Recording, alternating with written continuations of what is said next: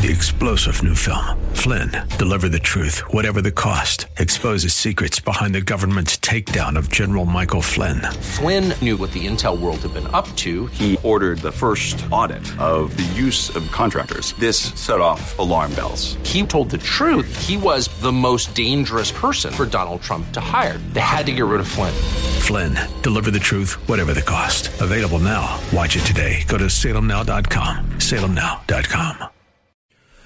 Welcome back as we head into Hour 3. It's a delight and privilege to welcome back Pete Peterson. He is the dean at the Pepperdine School of Public Policy. Their website, publicpolicy.pepperdine.edu. We talk about some of the problems in higher education. The Pepperdine School of Public Policy is the solution. Pete, happy Friday. Welcome back. How you doing, sir? Real good, Seth. Always good to wrap up the week with you. Yeah, you too, sir. You too. We missed our appointment last week because of a holiday. Something perhaps even more touching will be commemorated this weekend, or should be. And I know you are out actively doing something today at Pepperdine. I want you to tell us a little bit about it, the Waves of Flags. I've looked at it. It's a gorgeous, gorgeous memorial. Here, too, the Honorable finds its due, Virgil wrote. And then I want to talk to you about 21 years ago, how your life was changed, what you saw and how your life was changed a little bit. But first, tell us what you were kicking off today. Well, thanks, Seth. Yeah, it was at the planting of the first flag ceremony for what has become an annual event, really ever since 2009, when a group of students came together associated with Young America's Freedom Foundation, YAF. And as YAF has done around the country, did a flag installation. But what makes Pepperdine's different is, one, that the flags are quite large, and secondly, they run all across the front lawn of the university, all nearly 3,000 flags, one for each life lost on 9/11, and even down to and including flags of those who were not American citizens but were nonetheless killed on that day. So in the midst of what is probably around 95% American flags, you will occasionally see flags from Mexico and Australia and other nations, but it really just showed how the scope and scale of the tragedy that befell us on 9/11. It's a I've been looking at pictures of this waves of flags that you guys do at Pepperdine, and I kind of choke on the words or struggle to say that it's a gorgeous thing or a beautiful thing. Though that's true, you understand my reticence in using those words because it's commemorating one of the most awful things, obviously the greatest terrorist attack on America in our history. I was in D.C. for that part of it. You were in New York for New York's part of it, which took the bigger brunt of it, of course, and it changed your life. Can you walk us through that day, Pete, a little bit for you, and then maybe a little bit of the aftermath? Yeah, I mean, in fact, I was just telling some of this story at the opening of the ceremony here on what we call Alumni Park, which is essentially the front lawn of Pepperdine University. But the day began for me, as it usually did, with the 7:15 a.m. Midtown direct train leaving from the small town of New Providence, New Jersey, in suburban New York, going into Manhattan. Got into the office. I was usually the first person into the office, working for a web development and branding agency called Corporate Voice. Opened the office, turned the lights on, and as people began coming in, after the first plane hit, we got a call from one of the staff members, actually one of the partners of the agency, who said, who lived down across the street from the towers, and said, a plane has hit one of the Twin Towers, and I'm probably going to be a little bit late getting into the office. And of course, when you first hear that, you're thinking, well, this is a Cessna or some sort of That's how it was. passenger Yeah, plane. that's how they were reporting it. I was watching Today, the Today show. That's what they were thinking. Yeah, something like a smaller private thing. Yeah. And Go so ahead. you're just thinking, it might slow the trains down, or maybe there's some debris that's fallen from this impact or whatever it is. And then within about a half hour, we start getting phone calls into the office, and of course we're able to see online some of the images of what's happening. And then the second plane hits, and the senior partner of this agency, this was kind of one of those open floor plan kind of advertising offices, stepped into the middle of the office and just said, we don't know where the next plane is coming down. We think everybody needs to leave the building. Now, I was at 38th Street and 8th Avenue, which is, as a crow flies, about a mile north of Ground Zero. But again, to try to put yourself back into that environment, you really had no idea what else, was coming. Right. Right. It was entirely possible if two planes can hit the trade centers, where's the next plane coming down? Right. Of course, we had not heard at that point what was going on in D.C. And I'm assuming, a good portion of you. So we left the office. All the bridges and tunnels back to New Jersey were closed. So we were all, especially those of us who commuted in, were stuck. And so I called up a buddy of mine who was a district attorney for the city of New York and was working out of their office in Staten Island, named Alan Sputz. And Alan had an apartment up in the Upper East Side. And I said, Alan, obviously what's going on. He couldn't leave Staten Island, and I couldn't leave Manhattan. So I said, is there any way I could just crash at your place because there's no place to go? He said, sure. Just told me where I could get a key, and spent the next hour and a half walking about 75 blocks from one side of Manhattan up to the other. And during that walk, you're just seeing, obviously, you're seeing these huge towers of smoke coming up from what had been the Trade Center towers looking downtown. But then you were seeing cars coming up with soot and ash just flying off. You were seeing people that had obviously walked 60 or 70 blocks from downtown that were just covered in white dust and ash and asbestos and so forth. And everybody was just walking uptown, and eventually got to the apartment, stared at the television for 2 hours, and just couldn't take it anymore, walked out into the middle of Central Park as what you remember was just picture perfect, beautiful early September day, and stared downtown at these two brownish black pillars of smoke that were arising out of downtown. And I don't quite know how to describe it other than to say that I knew that my life was changed. I knew the world was changed, and I knew that my life was changed. And at the time, what it meant for me was that I just felt like the world had expanded dramatically. Even living in a very metropolitan city like New York and working in advertising, when 9/11 hit, and again, as somebody who grew up in the New York metropolitan area and grew up with these two towers always being part of your worldview, to see them destroyed and reduced to rubble was just mind-bending.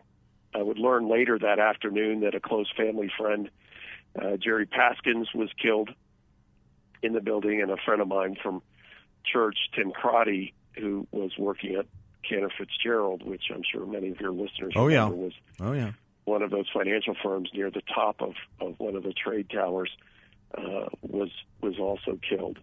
And so, it just was one of those pivotal days for me that made me think about what I was doing with my career, explore a sense of calling, and in a circuitous way led me across the country, my wife and I, to go back to graduate school at Pepperdine, and so to come back to a place that I think like no other university in America commemorates that day is really just evidence of God working in my own life. Pete, how long did it take you? I'm heading into a break. Maybe we can pick up on this on the other side of this break. How long did it take you to realize or know or figure out that this wasn't, a failure of communication systems or FAA, that it was an assault and an attack? Can we pick up on that and how the news reached you? I'm trying to recreate some of what we who were there saw and knew to, a generation of Americans that grew up without this, just simply don't have the memory of it. Can we pick up on that when we come back on the other side of this break? Thank you. I'm Seth Leibson. He's Pete Peterson, Dean at the Pepperdine School of Public Policy, and we will be right back.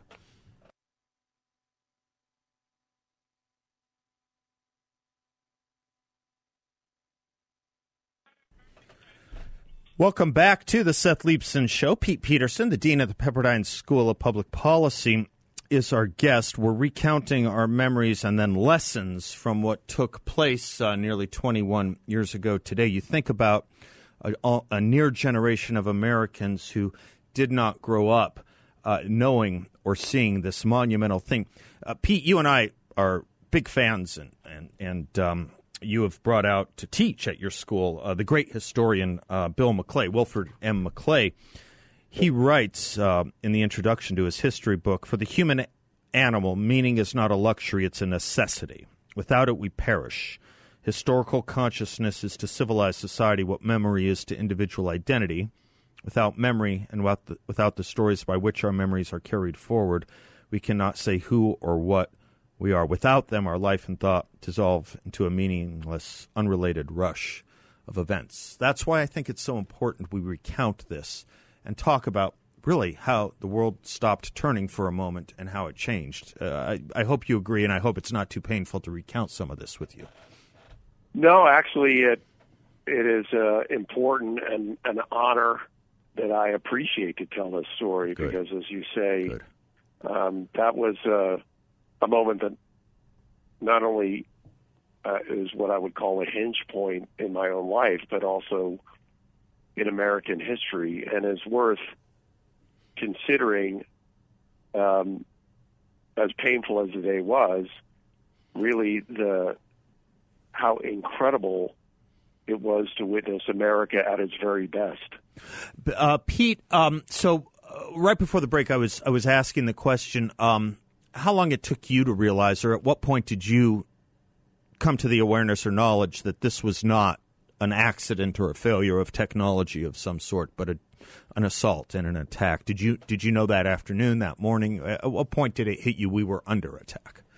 Well, I think it's worth noting, just for a little historical and maybe a strange historical reference, I was actually on a New Jersey to New York PATH train bound for the World Trade Center in October of '93 that was eventually diverted to Midtown for some meetings in Manhattan, only to find out after a colleague and I were making a business trip into the city, when we came out of the train station in Midtown Manhattan, we saw on the screen that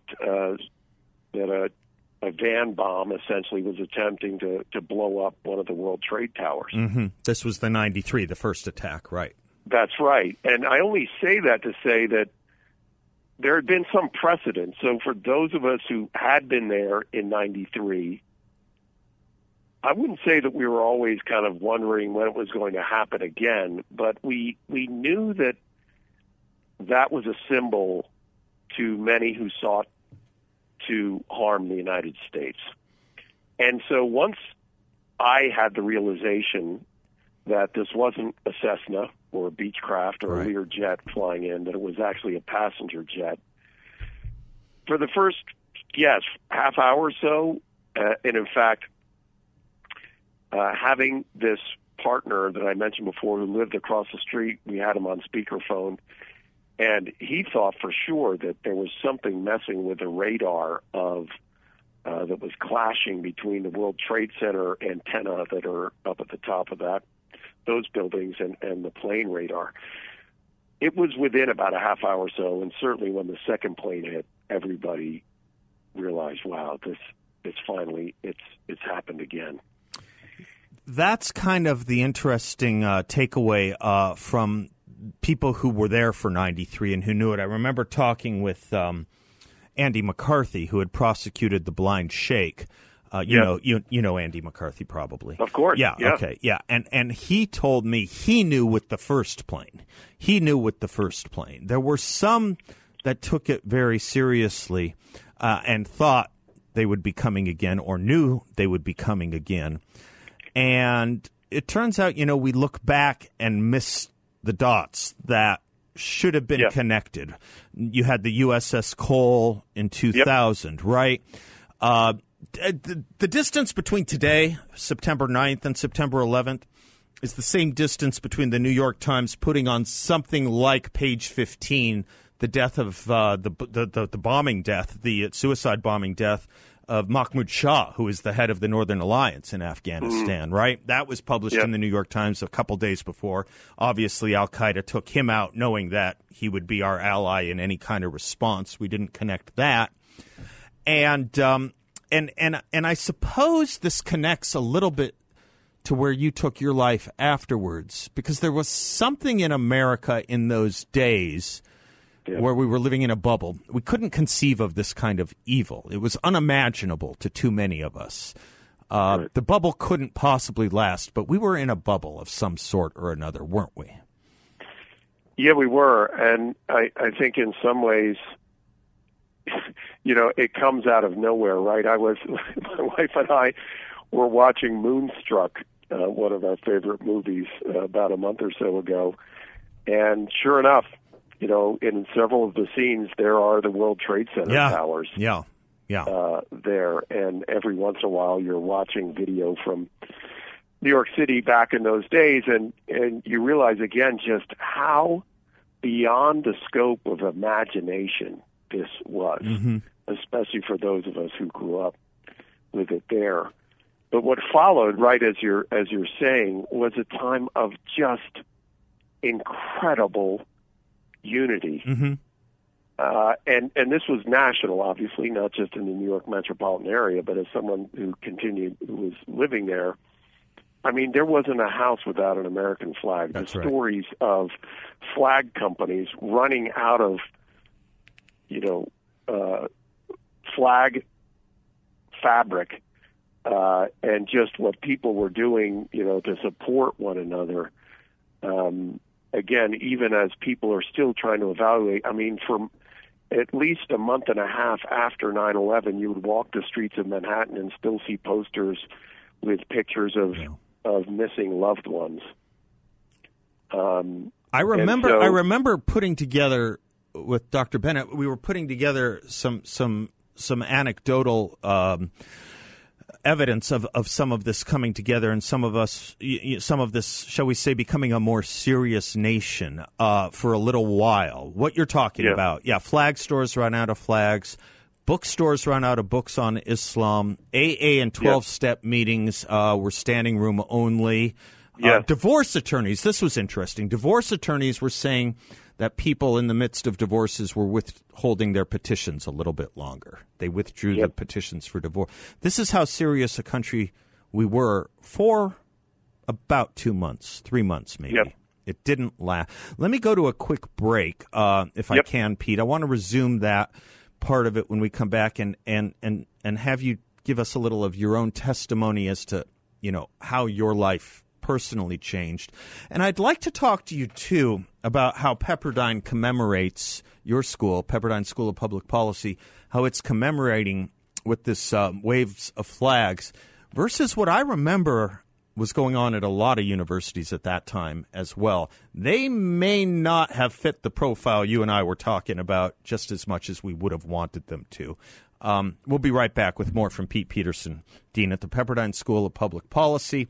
Website, publicpolicy.pepperdine.edu.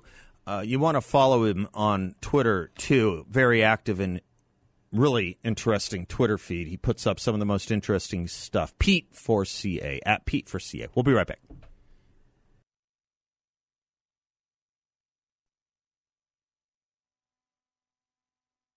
Welcome back to the Seth Leibson Show. Pete Peterson is our guest. He's the dean at the Pepperdine School of Public Policy. If you're looking at a career in public policy, this is the place to go. This is the place to check out, publicpolicy.pepperdine.edu. Talking about commemorating 9/11, Pete and I were making the point about from tragedy and ashes, we saw a beautiful part of America, too, in uniting. A lot of us, Pete, you may recall, were saying, well, you know, this age of relativism might be over because we finally saw the face and hand of evil and the face and hand of good at the same time beyond peradventure. And it didn't last, but it didn't even commence in some places. There would be no doubt in my mind that Pepperdine got it and other schools did, but too few. There's an art professor you may know at Williams College, Michael Lewis. Do you know Michael Lewis at Williams College? Yep. And he wrote about a commemoration that next month at Williams College, which had lost some alumni on 9/11. And he said he was the only professor there.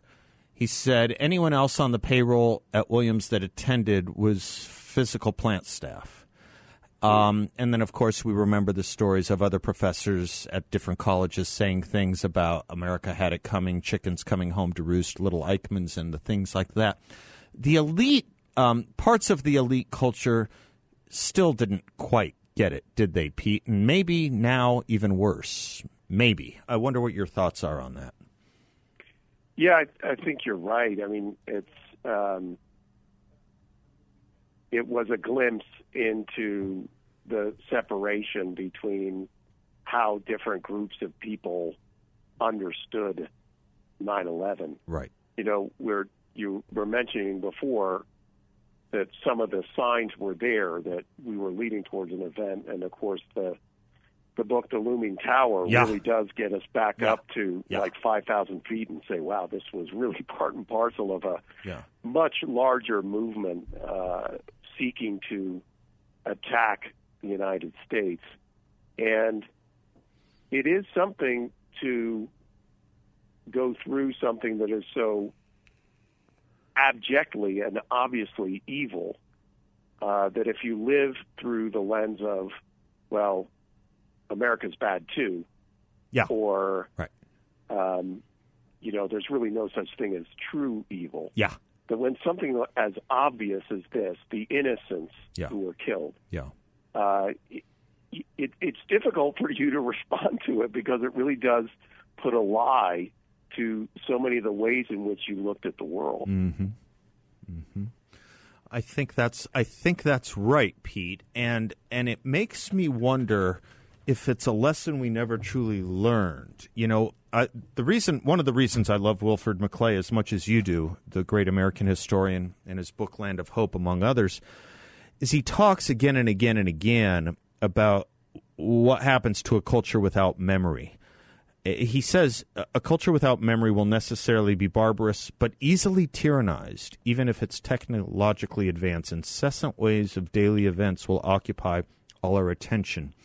And I think we're in that again. We're in that mode again. There's a frenzy that's going on right now where we leap from emergency to crisis to emergency to crisis. And we lose a lot of historical perspective, which is to say we lose all perspective. Is that fair? Is that a fair statement? I do, and of course we are having these internal debates at a time when, in my view, an even greater threat to the United States is on the move. And of course I believe it's China. And our inability to understand that America continues to have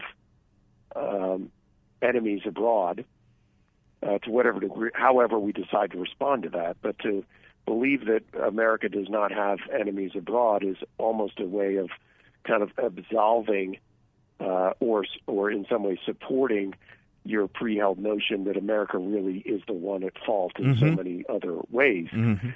And I do think that one of the things that 9/11 did immediately was especially after the fall of the Berlin Wall, when so many thought we were at the end of history and, you know, we were heading toward the sunlit uplands of a unipower world, that America still did have true enemies, Yeah. And I believe we've lost that, but we better get back to that awareness, not out of fear, but just out of a clear-eyed view of the world. Yeah, out of the seriousness, out of survival, and out of a protection. Exactly. Yeah, and out of a protection of the innocent. Never again. Let's talk about that phrase, "never again," when we come back. Can we do that, Pete? Yeah. I would. Thank you. Pete Peterson is our guest. He is the dean at the great Pepperdine School of Public Policy. Just doing a great job over there. Again, if public policy is your interest, which I hope it is, and you want to get a degree in it, help improve the world, that's the school to go to. Pete Peterson and I will be right back.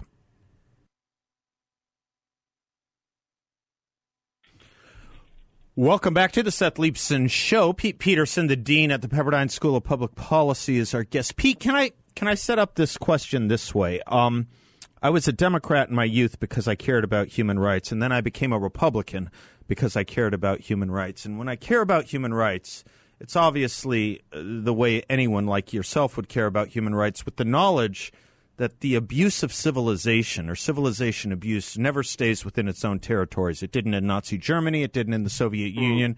It doesn't in China today. You mentioned China. One of the things I say is the greatest lie of the 20th century is never again. The China thing, it's happening now. You read about some of this in the 2000s, the early aughts, in some of these Islamic states, the radical Islamic states. They had human shredding machines.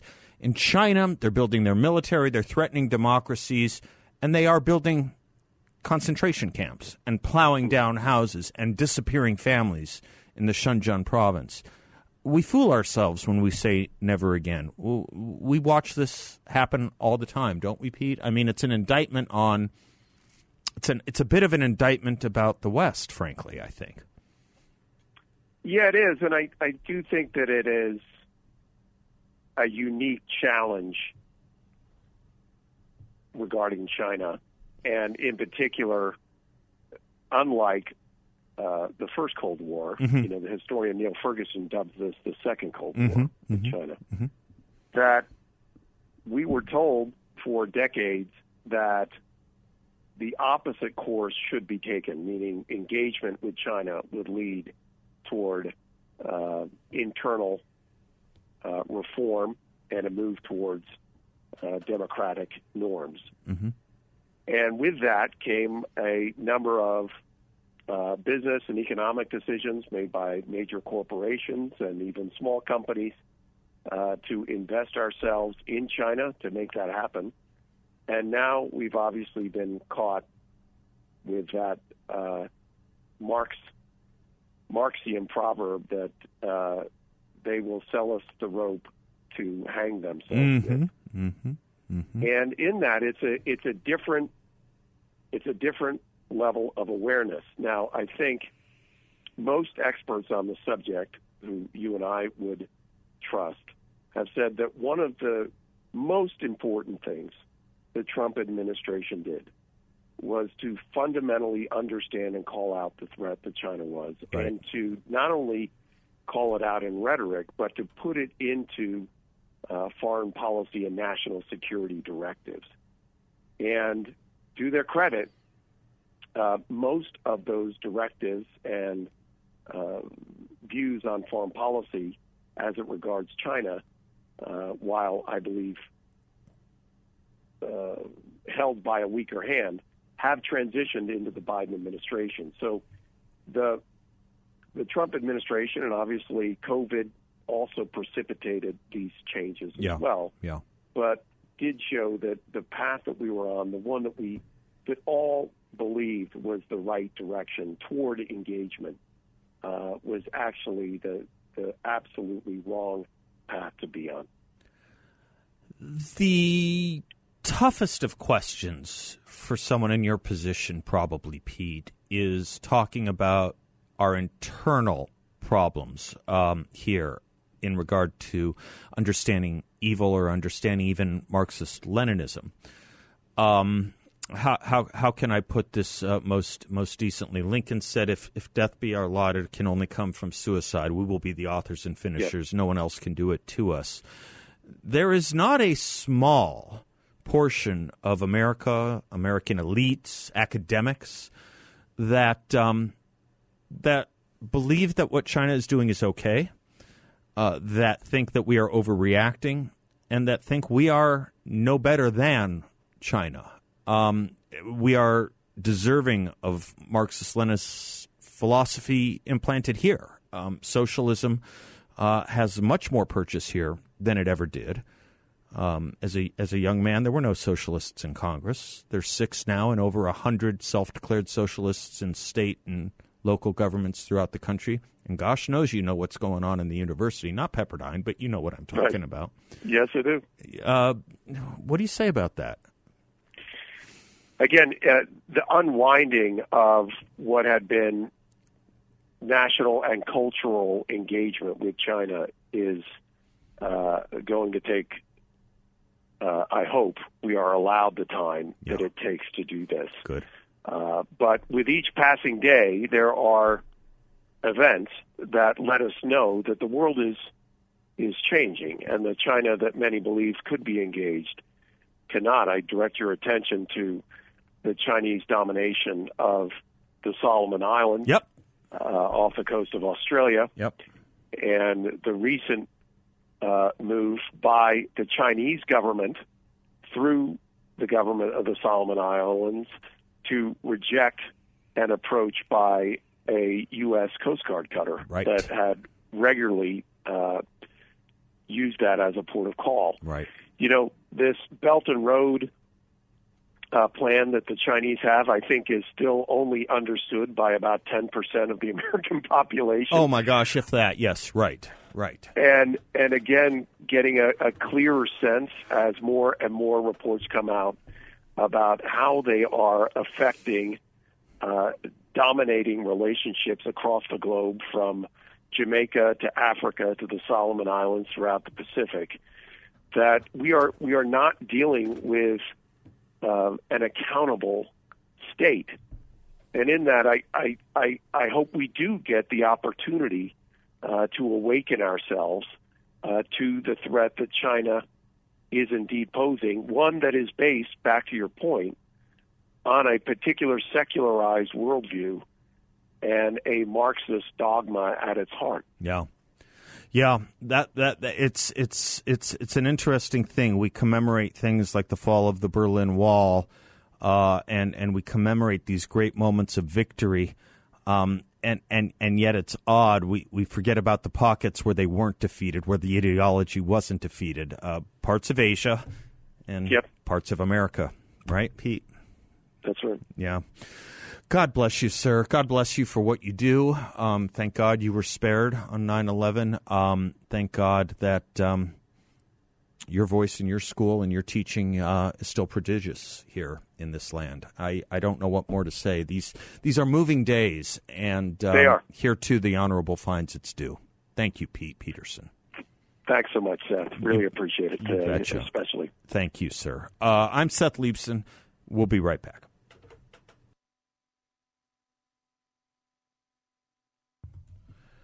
Welcome back to the Seth Leibson Show. For those of you that want to communicate to your children or teach your children about what did take place 21 years ago and what led up to it, Pete Peterson mentioned the book The Looming Tower by Lawrence Wright. I think that's the best book. Truly, I think it is. It is fantastic. For those of you that like or prefer movies, or in addition, you may find this a little odd, but I have to tell you, it was a fantastic movie done by Oliver Stone. I know that's not a typical name you would hear in this context, but his movie from 2006, World Trade Center. It's a beautifully well-done story of a few real-life people's lives and how they went through, suffered through, and overcame the exact attack on the day of 9/11 and subsequent to it. Beautiful movie, World Trade Center. It really is. I guess I'll close on this theme of trying to stay out of frenzy. I hate the frenzy. I hate the leapfrogging of crisis to crisis where we lose all perspective. I've been reading from Wilfred McClay's book, A Land of Hope, talking about that. And he quotes the writer Isaac Bashevis Singer, "When a day passes, it is no longer there. What remains of it? Nothing more than a story. If stories weren't told or books weren't written, men would live like beasts, only for the day. They'd live just for the day. The whole world, all human life, it turns out, is one long story. One long story. Don't get caught up in the frenzy. Turn off the cable news. Tune out from social media that is not ennobling and enriching. The reason I use the word frenzy to describe the modes of communication and news and crisis we're put through is because of its etymology, freneticus. It's about delirium and insanity. Don't let the frenzy of the culture, the insanity of the culture, reach and grip you. Push back against it. Have a meaningful, safe, healthy, and hopefully happy weekend, folks. Thanks for spending some of your week with us. God bless you all, and till Monday, class is dismissed.